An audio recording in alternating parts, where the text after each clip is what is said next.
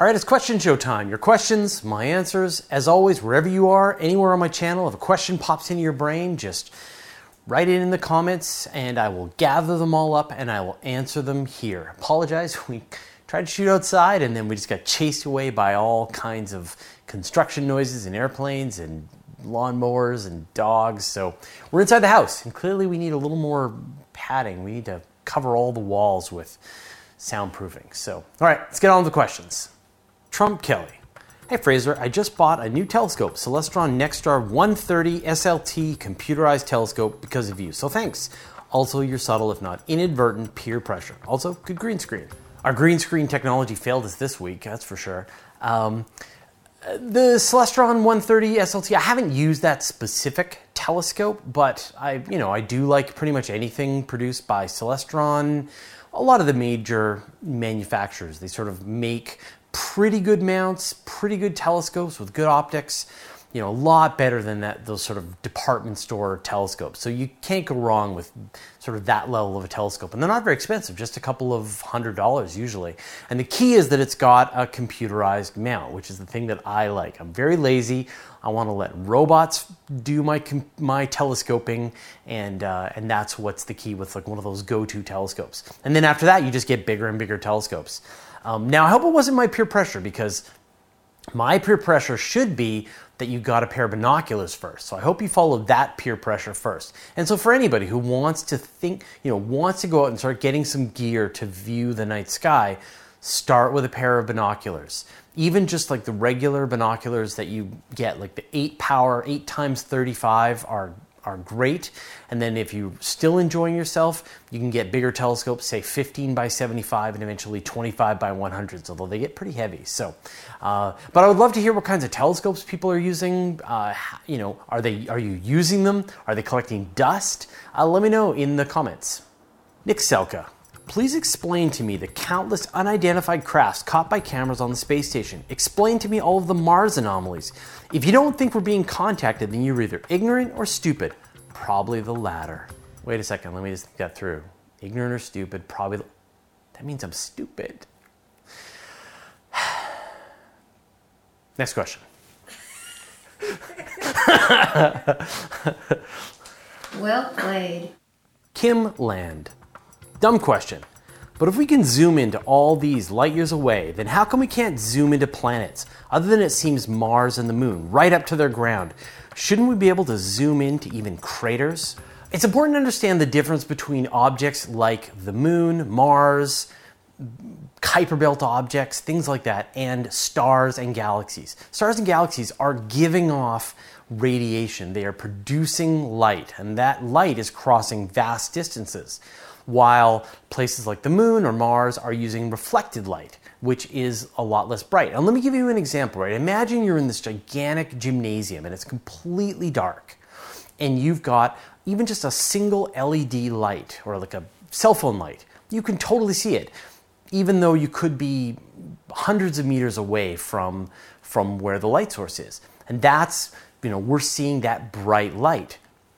While, say, if there was something that was even close to that light in this big dark gymnasium, you might not even be able to see it from across the way. So that's the difference between the light that's being given off by these galaxies and things that's reflected. But the other thing is just the resolution. How fine of features can you resolve on some distant object? And so, for example, a galaxy is 120, say Milky Way is 120,000 light years across. It's an enormous structure. It's just, your mind baffles trying to think of how big these things are compared to something like the Moon or Mars. They're relatively small compared to a galaxy. Now they're closer, but still a telescope can only resolve features to a certain size.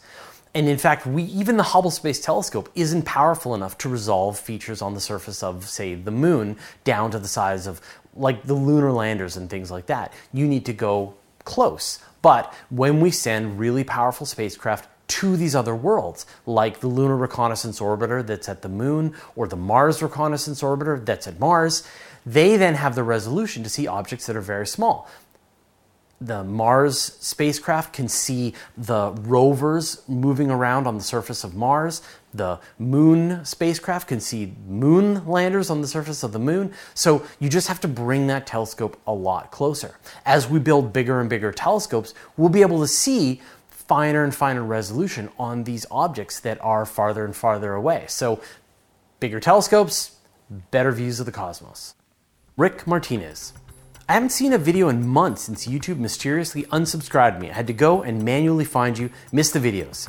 Okay, that's about the most terrifying thing that I think a YouTuber can hear, is that people are being unsubscribed from their YouTube channels. And I've heard this is happening and this is a thing. So I would love to know if this has happened to other people, especially, to my channel, but just to other channels in general. And if you know any reason why this is happening. You can always turn on the notification bell to get notified when I've released a new video, although apparently, who knows if that works. The other thing is that I post links to all of the videos in my podcast feeds for both video and audio, and then I also post links to them in the newsletter feed, which I mention at the end of most videos. And if you want to subscribe to that, go to universetoday.com/newsletter, and then you'll get sort of another way of finding out that the new videos that we've released. So that sucks, and I'm really sorry, and I'm scared that this is happening. So thanks for letting me know. Randy Lickness. Here's a question to ponder. Do most landers go into orbit before landing? Mars, Titan, Venus, Apollo, missions to the moon? It depends on the target, right? It depends on whether the place that the lander or spacecraft is going has any kind of atmosphere. So if it has an atmosphere like the Earth or Mars or Titan or Venus, then you can make a direct trajectory. You can just fly straight at the planet. When you hit the atmosphere, you deploy some kind of heat shield, slow yourself down, deploy parachutes, and then land on the surface. Mars has a very thin atmosphere, so it's sort of the toughest place to do this. And so for Mars, they have to use other things like the Sky Crane or the big bouncy ball that Spirit and Opportunity used. Now, if you want to go to a world like the Moon or Mercury or something like that, then you have to first go into an orbit around that world, and then you need to cancel out your orbital velocity, and then that will allow you to land on the surface. And then if you want to take off again, you have to take off from the world, get up to orbital velocity, and then make a flight back to, say, Earth or wherever else that you're going. So it's actually sort of, you get a bit of a cost savings when you're trying to land on a world with an atmosphere. That atmosphere lets your spacecraft put on the brakes. While if you're going to try and land on a place that doesn't have any air, then you have to pay the full price to cancel out all of the velocity that you've got. Christophoros Rehan. How does the laser keep continuously shooting at the space sail if Earth is orbiting around? So this is in relation to this idea of the Breakthrough Starshot mission, where you've got these small solar sail powered little satellites that you hit the solar sail with a really powerful laser, and that accelerates the spacecraft theoretically to 10% the speed of light. We'll see sort of what actually happens. The laser and all of the probes that it's going to be launching will be in the same orbit to begin with before the laser starts to accelerate them off to their various targets. Now, this actual sort of transfer of momentum from the laser happens very quickly. So you've got this really powerful laser, it charges itself up, the spacecrafts are sort of hovering nearby, and then the laser will turn to one of the spacecraft and hit it with the laser, and it's essentially going to hit it with as much laser power to transfer velocity to the spacecraft without vaporizing it. And it will gain a tremendous amount of speed very quickly. The laser will continue to aim at the spacecraft while it's accelerating away. And once it's too far away, then the laser won't be able to provide any power. And now the Starshot spacecraft is on its way. And then the laser points at a new one, accelerates that one, and it's on its way. And then it just keeps doing that. And you send probe after probe after probe off to this other world. So the lasers have to be able to point themselves really perfectly at the spacecraft, and they're going to be fairly small targets. And as the spacecraft gets farther and farther away from the laser, then the amount of acceleration that it's going to receive is going to go down until it's essentially not receiving any more boost. So that's how it's going to work, is the spacecraft has to turn, aim, fire, and track the target as it's moving away. Star Butterfly. So basically, it doesn't matter to us in the slightest if the universe is finite or infinite, since what we can potentially interact with is finite in either case. And this is, of course, based on the video that we just did about cosmological horizons. And that's exactly right, that even if the universe is infinite, the volume of space that we will ever be able to reach, unless we can go faster than the speed of light, is going to be a finite amount. So even if the universe is infinite, it doesn't matter because the amount that we can reach is finite. So it's more just like fulfilling our curiosity to know if the universe is infinite or finite, just to understand the what is the geometry of the universe and what is its ultimate future. But the reality is this kind of sad idea that we're stuck in this ever-shrinking bubble of usable space as time goes on. And eventually, we will just be trapped in just the local group and there will be nothing else that we can reach. Armageddon X. I always get a bit annoyed when people say, we'll never be able to. I don't think it's certain what is the eventual limit of human life technological development. Absolutely. We don't know what the future holds, what future technology, what laws of physics we're going to discover, what laws of physics we're going to overturn. We have no idea. But at the same time, that means, if we have no idea, then we have no idea what the future holds. And all we can do is make predictions for the future based on the laws of physics as we understand them today. And absolutely, if somebody comes up with some method of traveling faster than the speed of light, then our feeling trapped inside the Hubble volume goes away. We can go anywhere we want in the universe. If we understand how to make anti-gravity, then the need to make rotating spaceships goes away, et cetera, et cetera, et cetera. And there's this famous quote, and I'm sure I'm mangling it, but essentially when anyone tells you that something might be possible, then it probably is. And if someone ever tells you that something is completely impossible, then it certainly isn't. So, but who knows, right? Who knows which laws of physics are going to be understood better further down the road? Who knows which ones are going to hold fast forever? The more we understand about the universe, the more we're going to be able to understand what the future constraints are. So that's just sort of how physics works and our ability to try and predict things. Anonymous Freak. Related to a previous video talking about how communities could be multi-system but not reasonably multi-galaxy, this idea of horizons even has a social horizon aspect. Think about it, if the United States manages to colonize the planet around Proxima Centauri, it's 4.2 light years away. I hope it's a world that colonizes Proxima Centauri, Alpha Centauri. Actually, you don't want to go to Proxima Centauri. That place sucks. Horrible flares come off the star and would just irradiate you. But I think your point is great, right? That assuming the laws of physics hold as we understand them, the speed that we can communicate is going to be the speed of light. It's going to take us 4.2 years to send messages to Alpha Centauri and 4.2 years for them to send signals back. Imagine trying to have elections with that kind of a delay.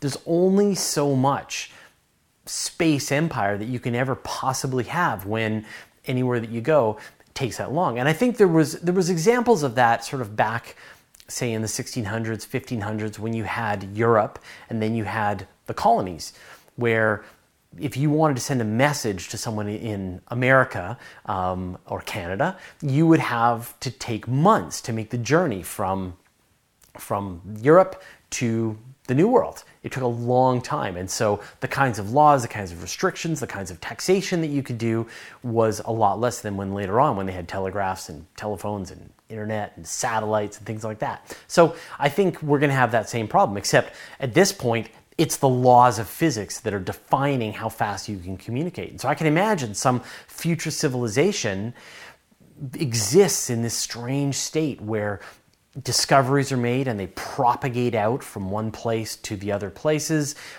Messages take a long time. You can imagine a galactic civilization that has, say, hundreds or thousands of light years across, trying to just come to some kind of agreement on laws or taxes or things like that. It kind of blows the mind. And I don't even think it's possible, right? That really every separate star system is going to end up being its own individual place, run by its own separate rules, and will probably never send more than, uploads of the new discoveries that they've made to the other worlds. It's a pretty mind-bending concept to think about. Lloyd Agola. I don't understand why events that will happen billions of years after I'm long dead still make me feel sad. You are not the only one. This is one of the things that I find really fascinating about these conversations, where we feel this sense, this existential sadness when we think about, say, for example, the sun is going to die in 7.5 billion years, puff up as a red giant, destroy some of the inner planets, bake the Earth, and then collapse down as a white dwarf. And that just like, it's 7.5 billion years. That's longer than the Earth has been here so far. That feels sad, right? And when I tell you that actually it's not going to take 7.5 billion years, it's actually going to only take 1 billion years before the sun is heated up to the point that all life on Earth is destroyed. Well, 1 billion years, that's not as long as life has been around. The reality is that the large life forms, like us, are at the halfway point of our existence on this planet. 1 billion years ago, the first large life forms formed, or 500 million years, and multicellular animals, things like that. And they're only going to be around for another 500 million years before the Earth cooks and they're gone. But even like the thinking that, when we think about the far, far future, when the stars and galaxies fall over the cosmological horizon and we'll never know that they're there, when, trillions of years, when the last red dwarf stars finally fade away and everything starts to turn into these cooling down dwarf stars across the universe, when the black holes evaporate over a Google years, it can't help but make you feel sad. And yet, we aren't really careful about our diets and making sure that we exercise and spending time with our friends and family and the ones that we love. So when I think about those vast time frames, I try to use that as a way to remind myself to also think about the now and the moment, and to be grateful for this chance at life that we all have. So use that to remind yourself when you feel that sadness about things are going to happen 500 million years from now. Call your mom, tell your lover. Thanks. Terra Q1. Dr. Sutter mentioned that at some point only our local group will be visible to the expansion of the universe. Does our local group include the Laniakea supercluster and the Great Attractor? Only parts of it. So the Laniakea supercluster has sort of been described as the largest object in the universe in our nearby universe. It's this enormous structure containing thousands of galaxies and galaxy superclusters. It's a really big structure. But the reality is that the universe is expanding, and dark energy is actually going to be the dominant feature in the gaps between some of these areas. So the Laniakea supercluster is not actually a thing, because it's not being held together by its mutual gravity. Now, the local group is a thing, right? Eventually, a long, long time, a lot of the galaxies in our local group are going to crash together, they're going to turn into big elliptical galaxies, and they're going to be held together by their mutual gravity. But some of these other more distant galaxies, the dark energy is too strong. They're going to be accelerated away from us at eventually faster than the speed of light, and they will never come together. So there's sort of this sweet spot in between the local group and some of the larger supercluster that we're embedded in, where parts of it are eventually going to all come together in its mutual gravity, and parts of it are just going to be gone forever. Terex819. Would we be able to reach other galaxies if wormholes or Alcubierre drives become reality? Would our event horizon expand? Absolutely. If we invent technologies that allow us to move faster than the speed of light, then this concept of an event horizon that surrounds us will disappear. And actually, sort of the math for an Alcubierre drive is very different from the kind of math that you would sort of come to expect with, say, Star Trek and Star Wars and things like that, where you turn on your Alcubierre drive thanks to its negative mass, and you may go billions of light years, trillions, in a fraction of a second. So you really could go almost anywhere in the observable universe in a heartbeat, which is different than the sort of the naval concept that we sort of imagine spaceships going, because really Star Wars and Star Trek and things like that are just space battle, are ocean battles in space. But the real science behind the Alcubierre drive and wormholes is that it's almost instantaneous to go these vast distances. But the problem is, right now, according to the laws of physics as we currently understand them, they require leaps in physics that may probably not be possible. And it may very well be that those don't pan out, but we discover something else that does pan out. So there's hope. Who knows? Who knows what the future is going to hold? Right now, we're at rockets that take off and they land again, which is amazing. And it's a golden age of rocketry. So enjoy this. All right. That's it. Thanks for everyone's questions this week. I really appreciate it. I have a lot of fun with these. Wherever you are across my channel, if a question pops in your brain, just type it in. I will gather them all up and I'll answer them here. All right. I'll see you next week.